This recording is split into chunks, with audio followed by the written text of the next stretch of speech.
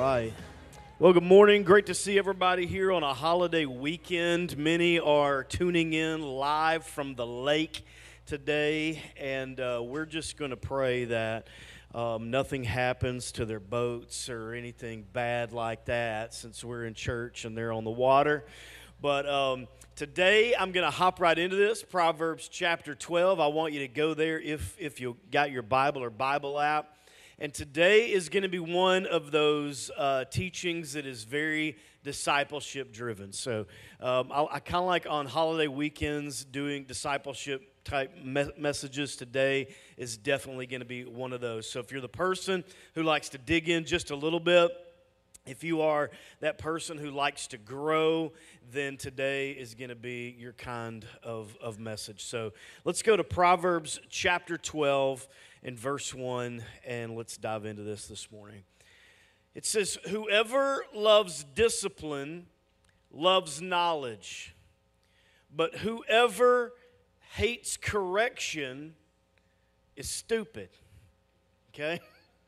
Now, I didn't write that, and that's not from the Message Bible. Okay? That's straight out of the King James. Whoever loves discipline loves knowledge. Whoever hates correction is stupid. Now, anytime the Bible says, hey, if you're doing this, you're stupid, it's probably a great opportunity to say, is that me? All right? So what I want you to do is turn to the person beside you and say, do you think I'm stupid? Okay, go ahead and ask them, do you think I'm stupid?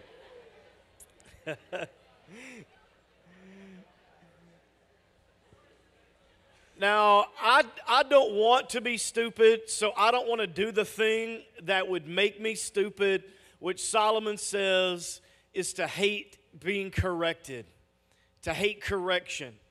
So if you hate being challenged, if you hate changing, if you hate being confronted or even confronting yourself, then that type of mentality, that type of space is being stupid, and it's being unteachable. And so here we are today. We find ourselves in the first days of summer. Memorial Day weekend is here. Kids are out of school. Everybody's mowing the yard, washing boats, planning vacations. And speaking of that, there are two types of people when it comes to vacationing. There's the person who packs about 10 days before they leave for vacation. If that's you, raise your hand, okay? Then there's the other person who gets up the day of vacation and does a load of laundry. If that's you, raise your hand, okay? The weird thing is y'all marry each other, and they are the reason you need a vacation, okay? So it's kind of strange, but we all know that so school is out, and our kids, man, they love being out of school, but there is no way that school can teach you all that you need to know about life. But one thing I believe school does for us is it stirs up the love for learning. It stirs it up. It makes you curious. It makes you intrigued about some areas. Now, we all have that subject that we hated. We all have the subject that we love, and you can't say lunch, okay? But we all had the subject that we were drawn to. I want my own kid to love learning, to ask questions, to discover the world that God made, to discuss new ideas and new solutions for old problems. So today, when we talk about having a teachable spirit, I'm talking about having an attitude and a demeanor that is open to hearing from God, open to growth, open to being confronted, open to being challenged, open to changing your way of thinking, and just being teachable, having a presence and a space that says, I don't know everything that there is to know. So a godly disciple must have this, meaning if you are on the journey with Jesus, you got to be teachable. So if you have a church that's full of disciples, you've got a church that's under construction. Because everybody is saying, hey, I need more of this, I need more of that. There's an area in my life that I'm weak in. There's an area in my life I don't do well in. There's an area of my life that I see a cycle in. And so what we want is for God's presence to be able to speak into those areas, make us more like Christ so that we can make greater impact and have broader influence in the world that He has caused us to be part of. So here's the problem. Some people, and I don't want you to let your mind go too far here, else you'll start scrolling through your contact list. But there are some people who do not have a teachable spirit. They are unteachable. This is the attitude that says, can't nobody tell me nothing, right? And so I want you to think about the people in your life that you have ran into, been friends with, gone to church with, work with for just a second, where you've recognized that type of spirit involved in their life that says, I don't need you to tell me anything. I've already been there, I've done it, I'm the expert on it, therefore they become unteachable. But Proverbs 9 verse 8 says, do not rebuke mockers, or they will hate you. Rebuke the wise, and they will love you. So why does the mocker hate you? Because they're unteachable. Because they're stupid. Why do the wise love those who correct them? Because they're not stupid. Like if there's something I don't know, if there's a blind spot in my life, I want to know it. I want the Holy Spirit to make me better. I want to grow. I'm open to it. I don't have to walk around in the world with a chip on my shoulder playing the expert in every room that I walk into. So how do I know then if I have an unteachable spirit? Well, let's break this down for just a few minutes. The first thing I would talk about would be this: chronic failure. So if you're here today and you're in a cycle constantly of failing, specifically in the same areas, over and over and over, and you have chronic failure, then there's a great chance that you have become unteachable. Proverbs 13 and verse 18 says, poverty and disgrace come to him who ignores instruction, but whoever heeds reproof is honored. So listen, having a flaw or a weakness or making a mistake makes you human. But repeating that same flaw, living in that weakness, making that same mistake over and over across your lifespan is pointing directly to an area where you've stopped listening, where you've stopped learning, where you've stopped seeking counsel, where you've stopped being teachable. So when you fail, you're either going to fail forward or you're going to start a cycle of chronic failure, all right? So you fail forward by asking yourself a question, and that question is this: what did I just learn from that? When we make a terrible mistake, when we get embarrassed, when we've lost a friend, when we feel like we are just completely defeated in a circumstance, we need to filter that and take it as an opportunity for growth. And we do that by saying, what am I learning right now in this circumstance? You start chronic failure in that process by not asking what am I learning, but saying who can I blame for this? That starts the process of chronic failure. So if you're that person who loves to point a finger, and you're that person who loves playing the role of critic, and you're that person who loves just getting in something and being critical and saying, I don't know why you're looking in my direction. This is not about me. It's about the others that I live with. It's about the others I work with. It's about the others I worship with. It's about them. It's not about me. You are starting the process of chronic failure in your life because you are immediately rising up and saying, I'm not willing to be teachable in this circumstance. A second sign that you have an unteachable spirit is that you are a person who is argumentative and defensive all the time. You love to argue. You love to find defense. You love to be offended. You love living in that space.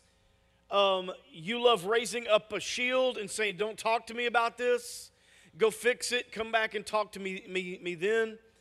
But Proverbs 29 and verse 1 says, he who is often reproved, yet stiffens his neck, will suddenly be broken. Watch this.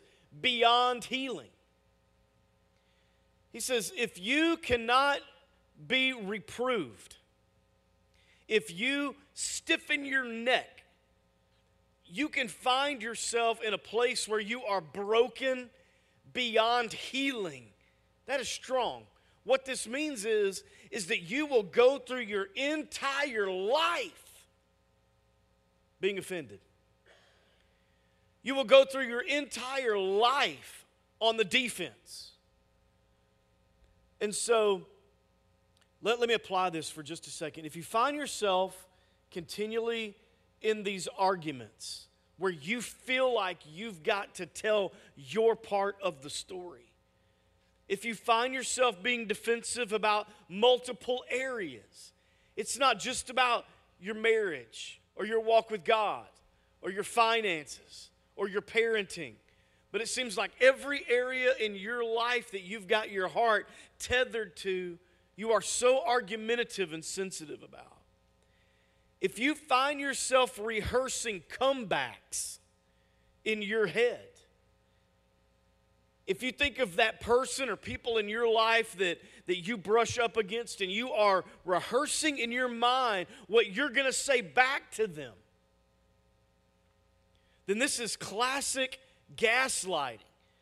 When you don't want to own it, so you plan on flipping it and telling them that their reality is off, then this is a sign that you are not teachable. You are not willing to look at yourself. Now let's pause for just a moment. The reason a teaching like this is important, and the reason that the church must be teachable, is because this is the story of Jesus to become more like him. And to be more like him, you have to be less like you. So there's a shift and a transition that must take place spiritually, that starts at the core of who we are and works its way up and out of us, that says, if there is something in my life that is off, would someone please love me enough to tell me about it? Like most teenagers, and my father's here today so he can attest to this.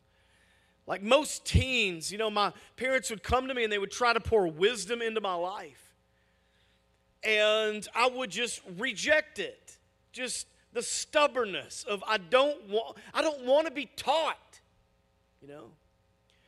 But suddenly when I got to be about 35, I realized my parents were geniuses. Just brilliant. And you start to think, man, what if I had written all that down? What if I had recorded all of that? What if I'd soaked all of that in?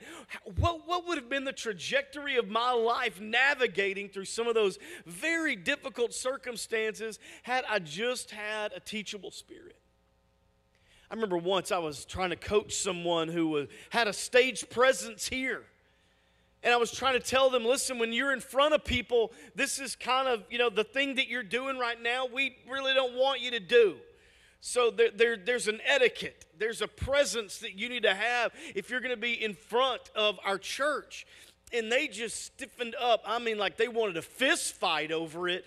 And immediately you could just see without going any further, they were not going to be teachable. This is what Scripture's talking about. The stiffening of the neck. I will not be taught. I will take your punch. This will roll off of me. And if so, there is a danger that you could be broken beyond healing.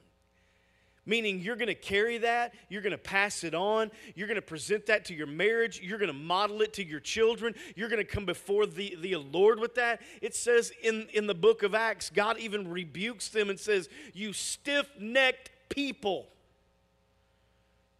Meaning that we come before God and we're going to be there, we're going to be present, we're doing the stuff, we're coming to church, we're trying to, we're acting out worship before Him, but we are unmovable. I will not change. I will continue to do this thing. You can have 90% of me, but this 10%, I do not want you to teach me on it. This makes us have an unteachable spirit.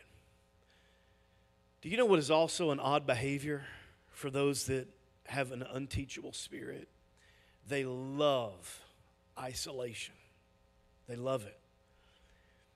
People who are unteachable prefer to be alone, because if they're alone, they remain the smartest person in every room.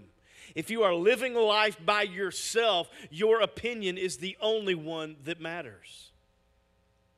We all know who did this first in Scripture, right? Adam and Eve. Adam and Eve make a mistake. They do something terribly wrong. They immediately realize it, and what do? Run off.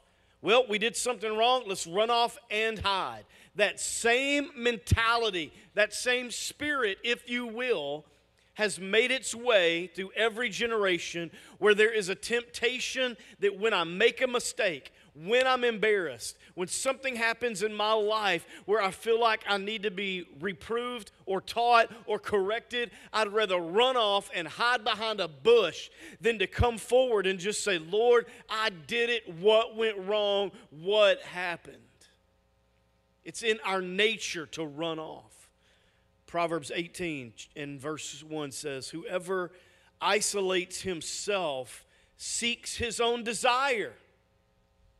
He breaks out or breaks away from all sound judgment. Why? Because when you want to be alone, again, it's only your thoughts, and your thoughts become right. This is when people get dangerous. This is when people fall apart. This is when people make unhealthy decisions, when they are alone with just their own thoughts. This one speaks to me because it's my natural tendency, myself. Now, I am what you would call a high-functioning introvert, meaning that I get my energy when I'm alone. I get by myself, I refuel, then I get into a room and I give that energy away. Then I go back into my own space, I regroup, I come together, I get full, I pray about it, I meditate on it, I study, then I come back, present that energy into a room again, and then I go back, and so on. Some of you are the exact opposite of that. You get your energy from a crowd, from being around people, and then when you're alone, you get depleted and depressed and upset. My whole family is really high-functioning introverts. When we go on vacation together, and we're together every single meal and every single activity, and we're under the same umbrella at the beach, we get home and we're like, see you later, and we all find a different room to get into, and we come out about 3 days later. We're all door dashing different orders, showing up. We don't want to see each other, organize anything, be in the car together. Why? Because we need some time to I got to be by myself, okay? So I struggle with this, and you might too. When I have faced adversity in the past, when I have made a mistake, I retreat unto myself, and I stay there until my confidence returns. So sure, there is nothing wrong with getting alone to process things. But there is a tendency for introverted folks to not reach out when they're going through something difficult or shameful.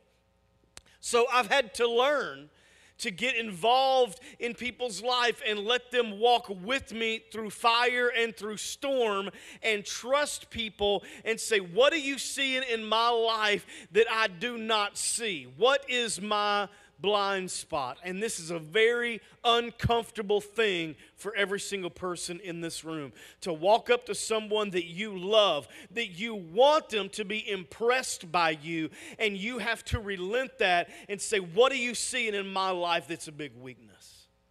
Being teachable. So how do we cultivate a teachable spirit? How do we shift that? Well, this is going to sound very elementary, but the first one is to do this. Read the Bible and do what it tells you. And in today's world, this is a profound statement. Read the Bible and do what it tells you. James, the brother of Jesus, wrote a fantastic book in the Bible, 5 chapters long. And in the first chapter, verse 21, he says this: in humility, receive the word implanted, which is able to save your soul.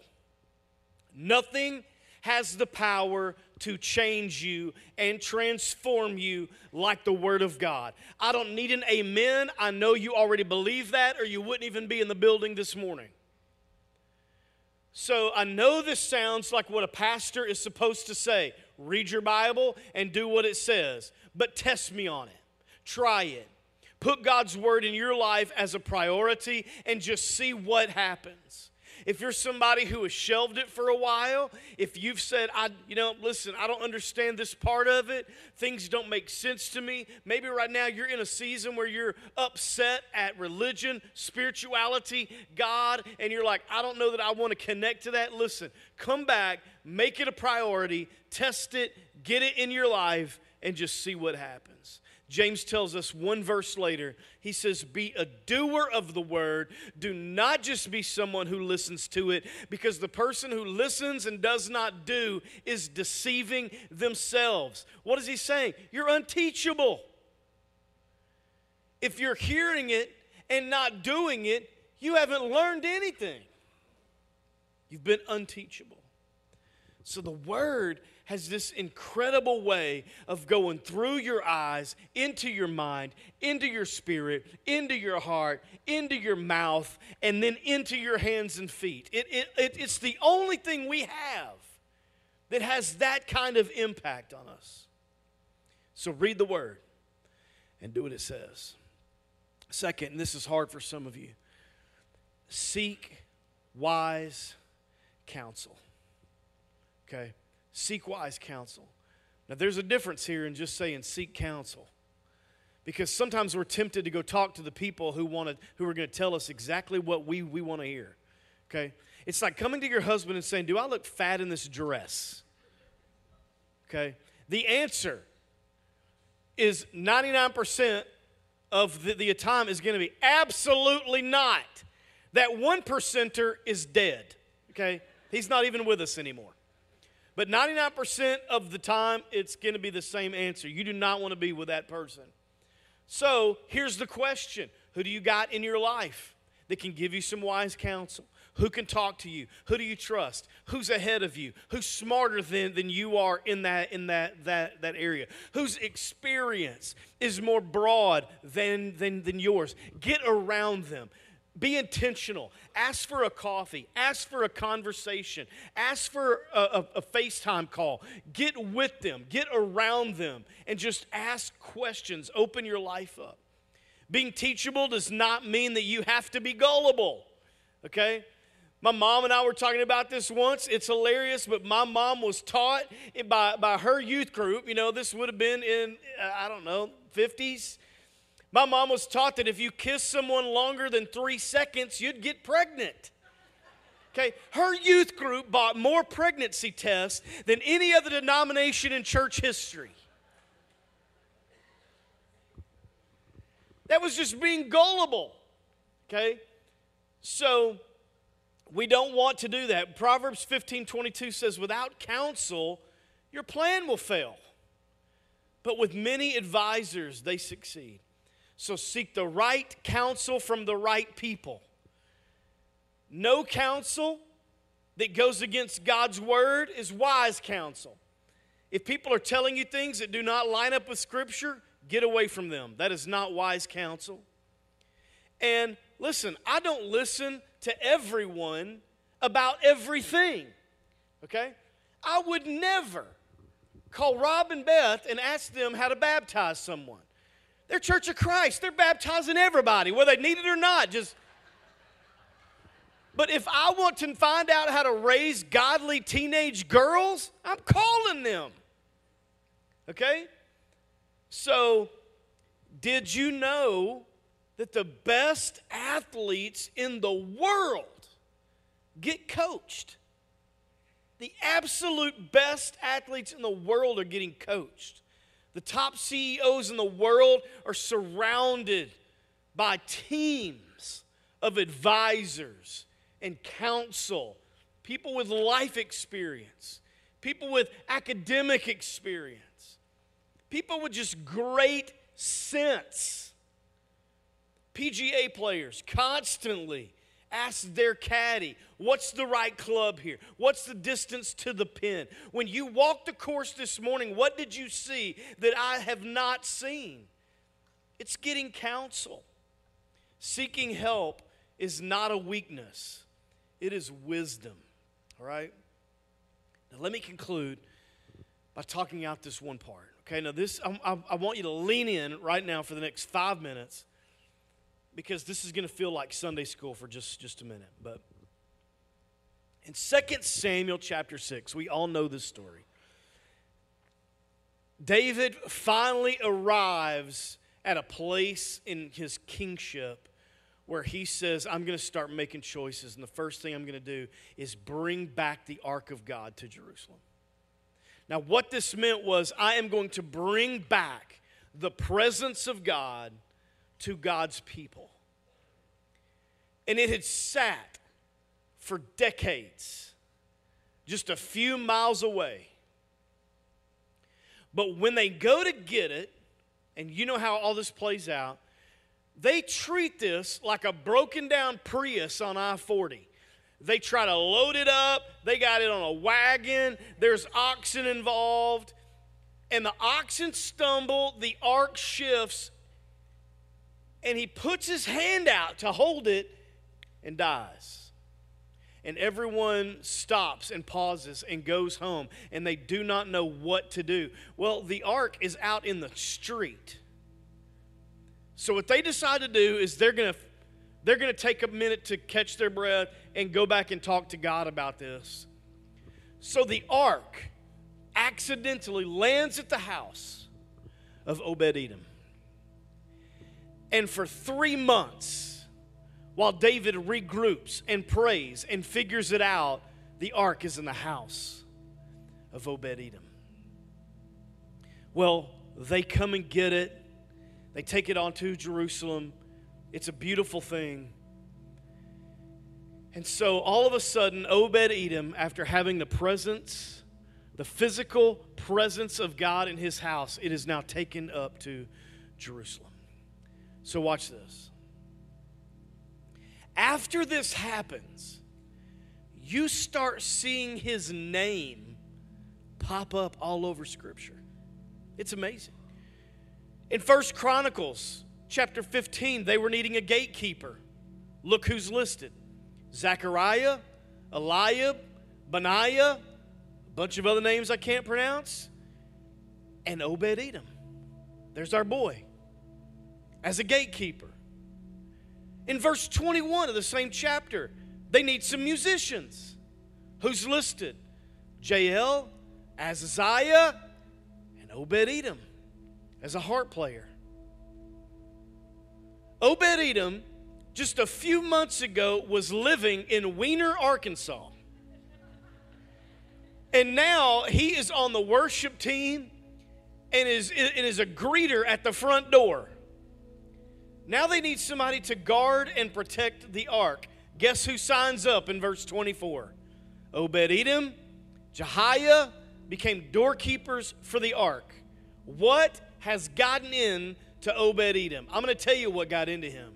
He was around the presence of God for 3 months, and it transformed his thirst to be around it. So if you're struggling in this area today, one of the best things that you can do is not just read the Bible and do what it says. And it's not just to find counsel. It is to find yourself in the presence of God and let Him fuel you. He will make you hungry. He will transform you. He will soften the calluses around your life, and you will find yourself signing up. You'll find yourself wanting to be around. You'll find yourself not having to talk yourself into coming to church on Sunday morning. You'll be the first in the building, the last to leave. You'll want to be on the prayer team. You'll want to serve somewhere. Why? Presence of God in your life. It's transformative. So, was it worth it? Let me tell you how how crazy this turned out. Obed-Edom, throughout the book of Chronicles, has 62 family members who end up serving the church that are just chronicled. There may be some left out. We don't know. But we know there's 62 directly from him. Him having the presence of God in his life became something that he modeled generationally. He passed it on to his children, to their children, to their children. They just kept on passing on this transformational thing that Obed-Edom had experienced when for 3 months the presence of God was in the house. This is the key to a teachable spirit. Get in the presence of God. So when we worship, I challenge you, get in. Lift your hands or bow your head or let tears fall down your face. Whatever it is that you do when you worship, just do it. And let the presence of God come into your life. All right? I want you to bow your heads with me really quick today, and I want to talk to your heart for just a second. You say, Kevin, I'm here today.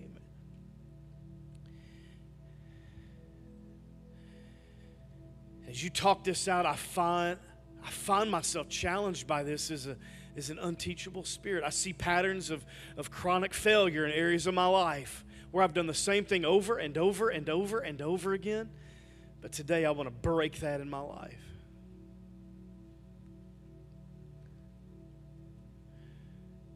Kevin, I've been hurt deeply in my life. I've been lied to. I've had people walk out on me. I've had people leave me as a single parent. And I got areas of my life that have toughened up. And I've become unteachable in those areas. You say, Kevin, that's me. I just want the presence of the Lord to wash over my life today. Will you just raise your hand? Because I just want to pray for you. Yeah, amen. Anybody else today? Yep. Thank you. Yep. Anybody else today? Yep. Amen.